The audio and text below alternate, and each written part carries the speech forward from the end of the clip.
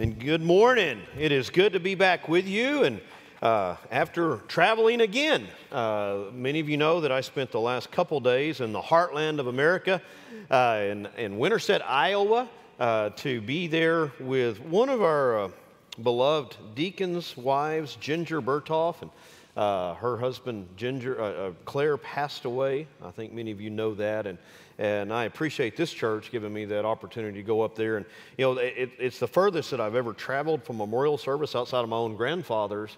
It's a unique circumstance. Claire and Ginger have been a huge part of this church family and this church body, as he served here as a deacon for years, and he had gone back home just 2 years ago he wanted to be on his family farm where he grew up when he took his last breaths. And so thank you for that. It is for giving me that privilege of being there. Today we're going to be looking at John chapter 17. We are concluding Jesus' prayer right before he goes to the Garden of Gethsemane. This is a part of Jesus' final address to the disciples, the 11 disciples. Judas had already left, and so from John 14 really through John 17, he is teaching them. The last chapter of that teaching, though, John 17, is Jesus' prayer for himself, Jesus' prayer for the disciples, we talked about last week, and then Jesus' prayer for us. Now, there are some unique things that come out of this prayer that I think that we can learn from as Jesus prays for us, and that's what we're gonna be looking at today. Today is also American Independence Day. You know, usually I just refer to this date as July 4th. We all know what it's about, but it is the day that we celebrate the Declaration of Independence. And I say it that way because the Declaration of Independence was finalized by the group of men who had gathered there on July the 2nd.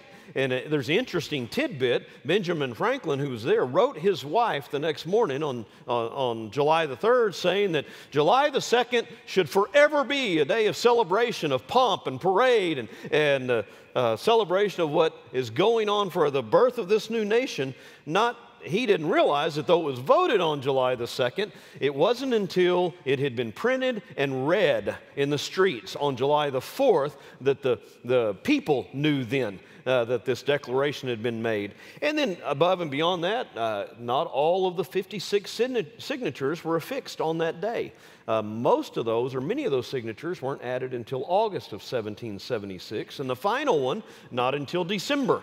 And though I don't desire to bring a history lesson today, there's some things that I want to use this day in some ways as a parable to teach us or to illustrate what Jesus is teaching us in John chapter 17. So let me lead us in a word of prayer, and then we'll look at that passage. Father, we thank you for your love for us, and we thank you that certainly today is a day we celebrate the founding of this nation. And Lord, though we know that there is no perfect nation, we don't live in a theocracy, Lord, we are grateful for a nation that we can come and worship you in relative peace and without a threat to our lives, because of the principles upon which this nation was founded. But Father, there are some things that we can learn today from your word, and as it's illustrated by what took place in 1776 and 1877 or 1787. Lord, I pray that your Spirit would teach us today. We pray in Jesus' name, amen. One of the things that that is often misunderstood about the founding of our nation, and you hear this on both sides now. You'll hear some people argue that the signers of the Declaration of Independence were all Christian men with deep founded Christian beliefs, just like your beliefs and my beliefs. Well, immediately right there, we ought to worry a little bit, because out of this group in here, there's a whole bunch of us that we believe things a little bit differently, right? Your beliefs don't exactly line up as my beliefs do. Now, you'll hear others who would argue that those who were our forefathers weren't Christian at all, but they were deist. And neither one of those extremes is the truth. The truth is that all of the signers of the Declaration of Independence, to some extent, considered themselves to be Christians. Now, you and I may read their beliefs and say, for some of them, man, that guy really wasn't a Christian. Thomas Jefferson published his own Bible where he went through the New Testament. He took out every miracle in the New Testament because he didn't believe in miracles. And many of our forefathers, though they were born and identified with a particular denomination or church, had bought into a prevalent philosophy of the day that you'll hear it referred to as deism. It was almost an atheistic type belief that removed the miracles from Scripture. And many of them had that belief. And yet, if you asked them if they were Christian, just like most people in America 20 years ago at least, they would have said, yeah, I'm a Christian. 56 of the signers of the Declaration of Independence were Episcopalians, which was really the Church of England in America. So 32 of them, over half. 13 of them were Congregationalists, much like us. They might be Dutch Reformed Congregationalists, or they may be Quakers, but they were, in fact, there was, I believe, only one Quaker that was there that day. There were 12 Presbyterians. There were 2 Quakers, 2 Unitarians, and 1 Roman Catholic. And this information comes from an article written by a historian named Gregory Elder who looked up. Now, ultimately, here's what I want to begin to illustrate by this. Did you hear all of the various denominations represented? We had the Southern Baptist Convention in Nashville, Tennessee, 2 weeks ago. And you can't get a group of 20 Baptists together, let alone 56, to agree on anything, let alone everything, or something as important as this Declaration of Independence, where when they signed it, they were going to put their lives and their fortunes on the line. In fact, they believed, many of the signers believed that they were going to hang for treason for signing this Declaration of Independence, but they did it anyway because they believed in it. Well, how do you get 56 men from all of these different backgrounds, these different congregations, some of them who had left the faith, so to speak, and had embraced deism? How do you get them to agree on anything? That's what I want us to examine today, because that is at the root of Jesus' prayer for us. John chapter 17, you find Jesus' prayer for us. John chapter 17, verses 1 through 5, was Jesus' prayer for himself and for the Father, okay? We looked at that a couple weeks ago. Nathan preached that message. Jesus' prayer was that he would be glorified and that the Father would be glorified through him as he went to the cross. And then in verses 6 through verse 19 that we looked at last week, we find Jesus' prayer for the 11 disciples. Those 11 right there before him. And we looked at that and understood that also applies to our prayer for Christian leaders today. Those 11 guys were going to be the leaders of the early church. So Jesus had some specific things that he prayed for those 11. Remember, Judas had already left at this point. So the 11 who were with him when he was teaching and they heard this prayer were those 11 faithful who were going to be the leaders of the early church. And then in verse 20, you hear it very clearly in Jesus' own words in this prayer. Jesus turns his attention to pray for us. He prays for those, and verse 20 says, I pray not only for these, okay, those are the 11, but also for those who will believe in me through their word. So this is Jesus' prayer for you and me, for the church, for all who would come to faith through the launching of the church, all that would come to faith through the teaching of the apostles who were there with him that day. This is Jesus' prayer for us. And so I think it's extremely instructive when we look at what Jesus' prayer is for us. What did Jesus want most? What did he desire most for us, his church, the disciples who would come years later? Read this prayer with me. I pray not only for these, but also for those who would believe in me through their word. May they all be one, as you, Father, are in me, and I am in you. May they also be in us, so that the world may believe that you sent me. I have given them the glory that you have given me, so that they may be one as we are one. I am in them, and you are in me, so that they may be made completely one, that the world may know that you have sent me, and have loved them as you have loved me. Father, I want those you have given me to be with me where I am, so that they will see my glory, which you have given me because you loved me before the world's foundation. Righteous Father, the world has not known you, however, I have known you, and they have known that you sent me. I made your name known to them and will continue to make it known, so that the love you have loved me with may be in them, and I may be with them. Now, it does not take a master's degree in theology to grasp the first big picture prayer that Jesus had for us as a church. Jesus says it over and over again in that first paragraph, verses 20 down through verse 23. Father, I pray that my church, that those who come to know me through these disciples will be in unity, that they will walk in unity, that they will serve in unity, that they will be one like you and I are one. Well, how in the world can we ever reach that place where we function and serve as one in unity? Go back to our illustration of the signers of the Declaration of Independence. They had a variety of backgrounds. In fact, there was a huge anti-Catholic sentiment all throughout the colonies, because the colonies were primarily made up of Protestant churches. One colony was established so that Catholics would have their spot, their haven. It was called Maryland, right? Maryland was the colony established, and Catholics were there, but the rest of the colonies were all Protestant. They didn't really want Catholics messing in their business. And yet, one of the signers of the Declaration of Independence was Catholic. How in the world do you get the Catholic to agree with those from the Church of England and those who were Congregationalists? Here's how. They came together under a common goal.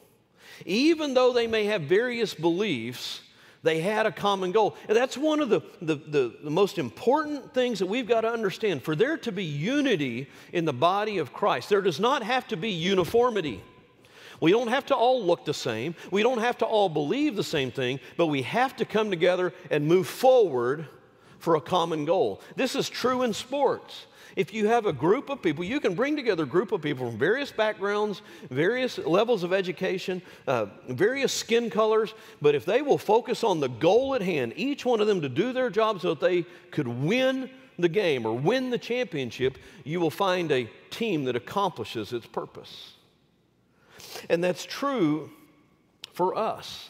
We have to rally around a common goal, a common purpose. As pastor, I found that oftentimes it's easier to bring churches together and get churches to move forward if you're doing some type of physical construction. When we built a couple buildings when I was pastoring in May, and some of the things that we've done around here when we rallied around the construction of the nursery, people will focus on that one item, and they'll give to it, and they'll support it, and they'll try to press forward with it because it's something that you can see, that you can build. Well, what is the common goal that Jesus has called us to rally around? What is the purpose for which he has called us to walk in unity? You see it here in this paragraph twice. You see it in the middle of the paragraph, and you see it in the end of this paragraph. Look at verse 21. He says, "May they also be in us, so that the world may believe that you sent me." And you see him express that in a little bit of a different way in the last verse in that paragraph, down in verse 23. Jesus prays that you and I will come together as a body of believers so that the lost and dying world might believe that he is the Son of God, that he came from God to fulfill his purpose. That is a goal worth rallying around. Ultimately, we will not have all of the same beliefs in everything. You see, you may read a portion of Scripture and believe something a little bit different about end times than what I believe about end times, or a little bit different about various doctrines. That's okay. Now, there is some ground that I won't give up. I believe that Jesus is the Son of God, that he ascended or descended from heaven, that he was born of a virgin, that he died on a cross, that he shed his blood for your sins and my sins. And a few days later, he rose up out of the grave. He walked around on this earth declaring his victory over death and the grave, and then he ascended to heaven to the right hand of his Father. Jesus was from the beginning, and he forevermore will be. He is the Alpha and Omega, the beginning and the end. Those are some doctrinal principles that I won't give up. But you want to know something else? We Baptists can disagree on whether or not it's okay to play cards on Sunday. I remember when I was first pastoring at First Baptist Church May, I was doing some research on the church, and the first ever Brown County Association meeting was held in May, Texas in 1911, I believe was the date. And one of the first resolutions that the association made was they condemned card playing and going to baseball games on Sundays. Oh, what in the world are they doing? Wait, that is so far, so foreign to us. Those kind of things to me would be way down on third tier, all right? I mean, I don't even want to have an argument about that kind of stuff. We can discuss whether or not to be a faithful believer, you have to be a teetotaler and never touch a drop of alcohol. I think you can argue from Scripture one way or the other. But that's not a primary importance. So there are some things that we come to agreement on to serve together in the Lord, but we have to learn to set aside some of those things that are of less importance. And the first most important thing that Jesus lays out before us here is that we would walk in unity so that the world might know Him. Unity requires belief in a common goal. I remember the United States of America coming together on September the 12th of 2001. Though we were so different and still are, and we see those differences all throughout our nation, what was different on September the 12th of 2001 and today is on that day we focused on what brought us together, whereas today we tend to focus on our differences and what tears us apart. When we focus on the common goal, we will be able to move forward in unity. Jesus came to seek and to save those who are lost. That was His express purpose for walking on this earth. When we adopt that exact same purpose, for which He prays that we do right here in this text, when we make that our primary purpose, we will learn to do the second thing that I've listed here as we walk in unity, and that is to submit our personal preferences to the good of the goal, to what Jesus has set before us. I don't have to have it my way. Now, I joke about this. Sometimes people look at me, and of course, I've been pastoring here over 16 and a half years. Well, Pastor, certainly you've been here long enough you can influence the congregation. Don't you always get your way? Ask the personnel committee. Sometimes we don't necessarily agree on all the specifics, do we? But it's okay because we're here for a purpose. And that purpose is that the lost may come to know Jesus, and we can disagree on specific things. I don't have to have my way. You don't have to have your way. But you have to learn, and I have to learn sometimes to submit my preferences for the good of the cause. The cause that we've been given is well worth sacrificing for. These men who signed the Declaration of Independence, some of them did hang.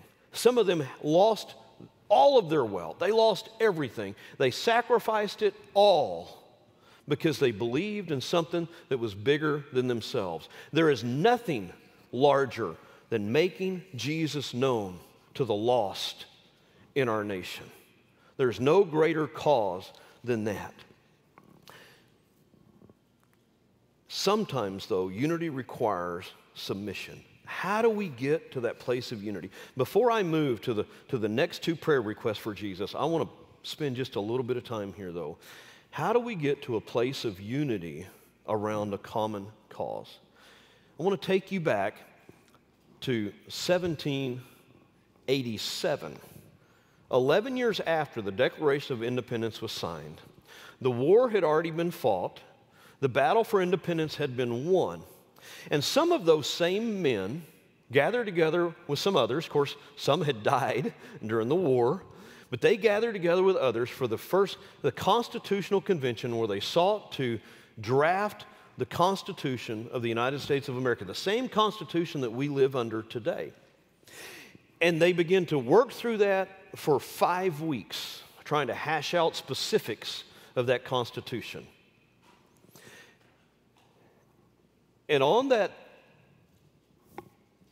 June the 28th of 1787, one of the men who was at the original push for the Declaration of Independence, Benjamin Franklin, stood up and made an impassioned speech. Now, I want to tell you a little bit about Franklin that many of you don't know. Now, Franklin was one of those guys who was born into the Church of England. He was born Episcopalian, and yet he is probably one of the two least Christian men of all the signers of the Declaration of Independence. Benjamin Franklin, in his writings, had adopted deism. He had moved very far from the roots of his faith. In fact, if you and I were to talk to him about taking the miracles out of the Bible and not believing that God spoke directly to some of those men, we would look at him and say, Franklin, you're not even a Christian at all. You don't sound like a Christian to us. So here you have a guy out of those 56 original signers of the Declaration of Independence who was far away, so to speak, from the kind of orthodox faith that you and I would hold on to. But I want you to hear some of his observations. I'm not going to read this whole speech, but I want you to hear some of them because this is instructive to us in how we come together in unity. Out of the first paragraph, he writes, our different sentiments on almost every question, several of the last proceedings, as many no's as a's, is, methinks, a melancholy proof of the imperfection of human understanding. Now, I want you to focus in on this because he says, we're here and we're arguing over all of these petty little things. Now, Franklin is a guy who, that age of reason that we were talking about, this deism that he held to, uplifted human understanding, human reasoning over and above Scripture. That was the problem. That's why they thought they could go into Scripture and take stuff out. But here he writes, this is an illustration of the imperfection of human understanding. We indeed seem to feel our own want of political wisdom since we've been running about in search of it. I want to move down to the second paragraph. He said, in this situation of this assembly, groping as it were in the dark to find political truth and scarce able to distinguish it when presented to us, how has it happened, sir, that we have not hitherto once thought of humbly applying to the Father of lights to illumine our understanding? In the beginning of the contest with Great Britain, when we were sensible of the danger, we had daily prayer in this room for divine protection. Our prayers, sir, were heard, and they were graciously answered. All of us who were engaged in the struggle must have observed frequent instances of a superintending providence in our favor. To this kind of providence, we owe this happy opportunity, consulting in peace. Do you hear what he's saying? He said, guys, that old English is kind of hard for us to understand. Let me put it in modern English. Guys, 11 years ago we were in this room and we were drafting that Declaration of Independence. And we were scared to death because we knew that if we did not have the help of God, we would not make it. We would die. We would have to surrender everything. And so, remember what we did back then? Every morning we met in this room and we prayed first. We asked God to move. We asked God to establish this nation. We asked God to protect us. We asked for His help. Now remember, this is Benjamin Franklin, an avowed deist. But he now has grown old enough to begin to remember and understand. And so he goes on. The third paragraph he says, I have lived, sir, a long time, and the longer I lived, the more convincing proofs I see of this truth, that God governs in the affairs of men. And if a sparrow cannot fall to the ground without His notice, is it probable that an empire can rise without His aid? We have been assured, sir, in these sacred writings, that except the Lord build, they labor in vain that build it. I firmly believe this, and I also believe that without His concurring aid, we shall succeed in this political building no better than the builders of Babel. We shall be divided by our little partial local interest. Our projects will be confounded, and we ourselves shall become a reproach and a byword down to the future age. And what is worse, mankind may hereafter from this unfortunate instance despair of establishing governments by human wisdom and leave it to chance, war, and conquest. I therefore beg leave to move that henceforth prayers imploring the assistance of heaven and its blessings on our deliberations be held in this assembly every morning before we proceed to business, and that one or more of the clergy of this city be requested to officiate in that service. Do you hear the heart cry of a man who is on the periphery of his faith? A man who knew that unless God was sought out, unless this assembly humbled themselves and prayed, this nation would never be established and it would become a laughing stock. What is it that was able to bring that Congregational Congress back together, that they might accomplish what was set before them? They decided to lay aside their petty differences by first coming together every morning to pray. Ultimately, one of the most unifying things that you and I can do that will bring us together and help focus our attention on what matters most is when we come together to pray. When we seek God together. It is hard. I would say it is almost impossible for you to come together and earnestly pray with and for a brother in Christ, and to get up there from there and not have a deeper appreciation and love for them. When we gather together to pray for God to move, it brings unity among believers. And so one of the greatest opportunities that we have to unify together is to gather together to pray. When I first came here as pastor over 16 years ago, one of the things that many of you will remember, and I see it fleshed out even when I'm not there anymore, when I'm not around, every meeting that I went to, I insisted that we seek God first, so that the personnel committee wouldn't seek their own desires, but we would seek God's desires. So that the finance committee wouldn't seek their own desires, but we would seek God's desires. Come up here on a Tuesday morning when the counters are getting ready to count the offerings that have been given to the church. When they sit down in a way that's been devised so that there's complete accountability, they sit down to count the finances. They always begin with prayer, recognizing that God is the provider, that He's the one who takes care of us, that God is the one who needs to oversee how every penny, every dollar is used for His glory. When we come together to pray, we will come together in unity. And when we remember especially to come together for the one thing that Jesus said was the purpose of unity, that the lost may know Him, I believe it cements those bonds between believers. So every Tuesday night right now, and we've done this since February, there has been a group of men and women who gather right here in this auditorium. Sometimes it's as few as a dozen, sometimes we've had 50. We come here and we pray that God may move in the hearts of the lost in our community, that they might be saved. I'd invite every one of you, when you're able, to be here on Tuesday night at 6:30, because it's very simple. We just gather together, we point to God, and we pray for the lost. And when we're praying for the lost, it's hard to get up and backbite and argue. Jesus prayed. There's two more things here that He prayed for us as His church, though, that I want you to see. When you move down to that second paragraph, He says, Father, I want those that you have given me to be with me where I am, so that they will see my glory, which you have given me because you loved me before the foundations of the world. In that you hear the heart of Jesus to be with you. Isn't that incredible? His prayer is that we get to be with Him and then we get to go home to be with Him.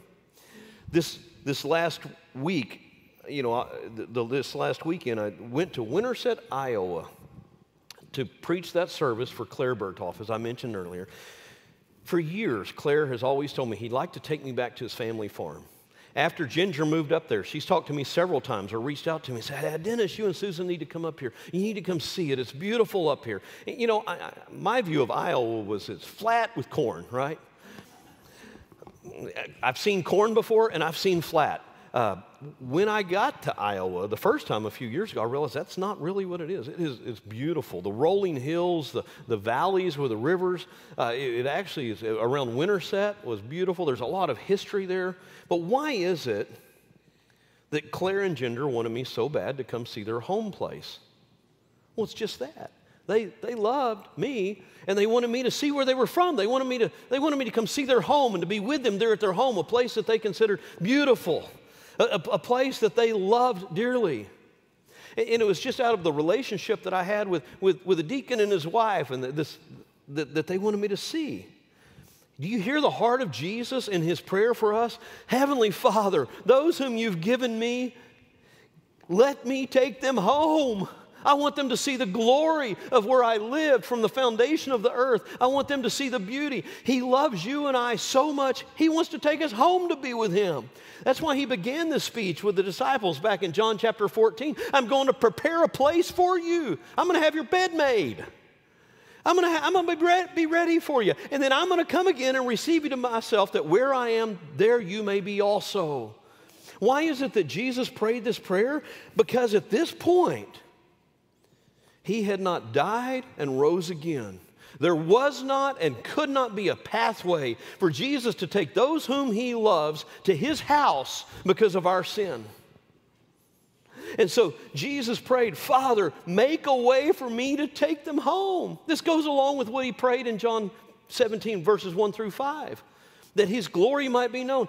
His prayer was that he could take us with him, those whom he cares most about. Why did Jesus come? To seek and to save those who were lost. Jesus' prayer was that he could take us to his home, that we could see his glory, that we could reside with him forever in his place where he had lived from eternity before he stepped on this earth to where he was going to be forever. And that was his desire for us. Do you hear his love in that prayer for you and I? He wants us to go home and be with him. And he extends that offer to every single one who would put your faith and trust in him. If you'll believe in what he did for you on the cross, put your trust in the resurrection, and repent of your sins and turn to follow Christ, he wants you to go home with him. Now, ultimately, our sin disqualifies us from being able to live in his perfect heavenly home. But his blood will cover that sin if we'll put our faith and trust in him. And so his prayer for the Father is that he might take us home to be with him, to see him in his place of glory, and to live with him for all of eternity. That's his prayer for every single believer. And then finally, he prays that we would make him known around the world. Now, this goes back to what we've already said, back up in the first paragraph, but hear it again in verse 25 and 26. Righteous Father, the world hasn't known you.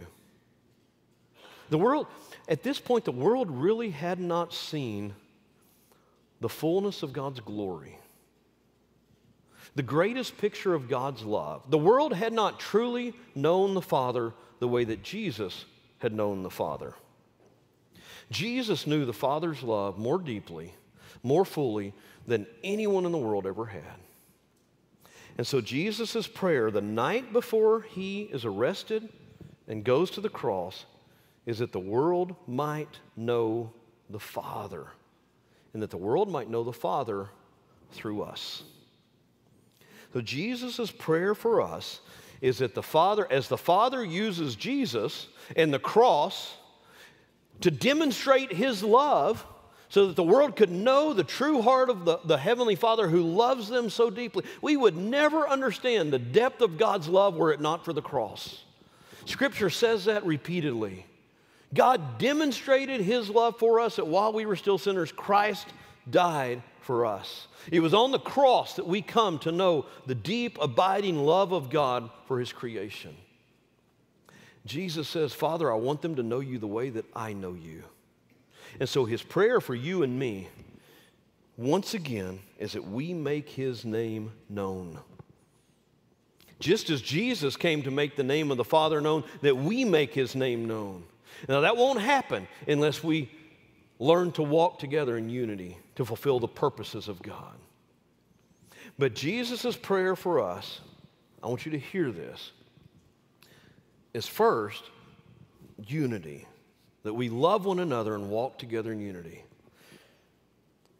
That we can spend forever with Him and see Him and His Father like they really are in all of their glory.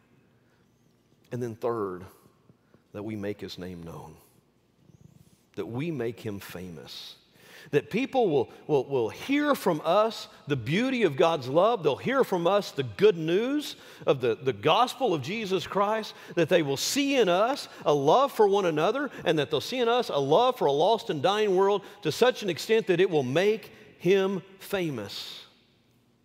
That is worth rallying around, church. Sometimes our petty differences, our human doctrinal schemes are not worth fighting over. But the desire to make Jesus known, to proclaim the gospel so that the lost might get to go home with Him, that they might be saved. And those whom Jesus loves, He can take them home to see Him in all of His glory. That's worth fighting for. That's worth arguing over. You know, those 56 signers of the Declaration of Independence, they had to make a decision. Is this worth it? Is it worth pledging my life, my fortune, and my sacred honor with the hopes of establishing a nation characterized by freedom of religion and freedom of thought? Was it worth it? They decided that a physical nation on this earth was worth that sacrifice, was worth that pledge. Let me ask you, nations will rise and nations will fall. There will be a time when there is no longer a United States of America as we've known it. All you have to do is look at history. The greatest of empires eventually have fallen, but the kingdom of God will not fail. It will not fall. So if it's worth it to lay aside our petty differences, for these men to lay aside their differences, to sacrifice their fortunes, to give up their lives for such a cause, how much more ought you and I be willing to lay aside our differences, be willing to sacrifice for the cause of Christ, that people might gain eternal life, that they might be able to walk in a relationship with Him in His place of glory that was established before the foundations of the world forever. If you have never made that decision to put your faith and trust in that Christ, you've heard the gospel today in this message. Jesus died on a cross. He shed His blood so that you could have forgiveness of sins and you could have eternal life. If you have never put your faith in that, believed that, and decided that you were going to follow Him as your Savior, I implore you to do that today. To come and to simply say, Lord, I want to follow You. I believe Your word is true, and I want to follow You. But Christian, far too often we focus on our differences and not focus on the cause to which Jesus has called us.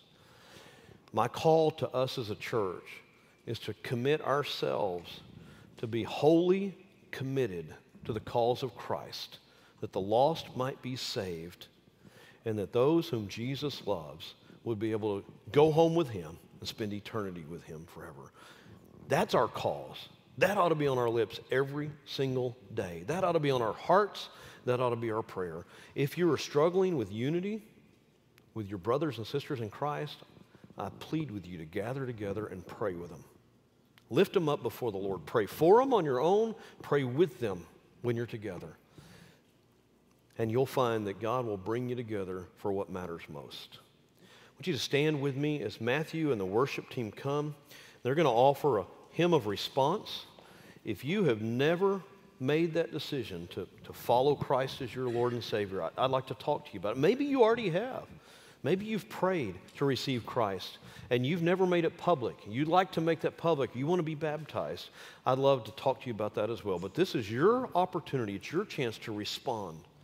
But it may be that there's some differences between you and a brother. I mean, you've had some conflict. You just need to come pray for them. The altar's open for you to come and pray. I'll be down front if you want to pray with me. But the altar's open if you just need to bring your heart to the Lord.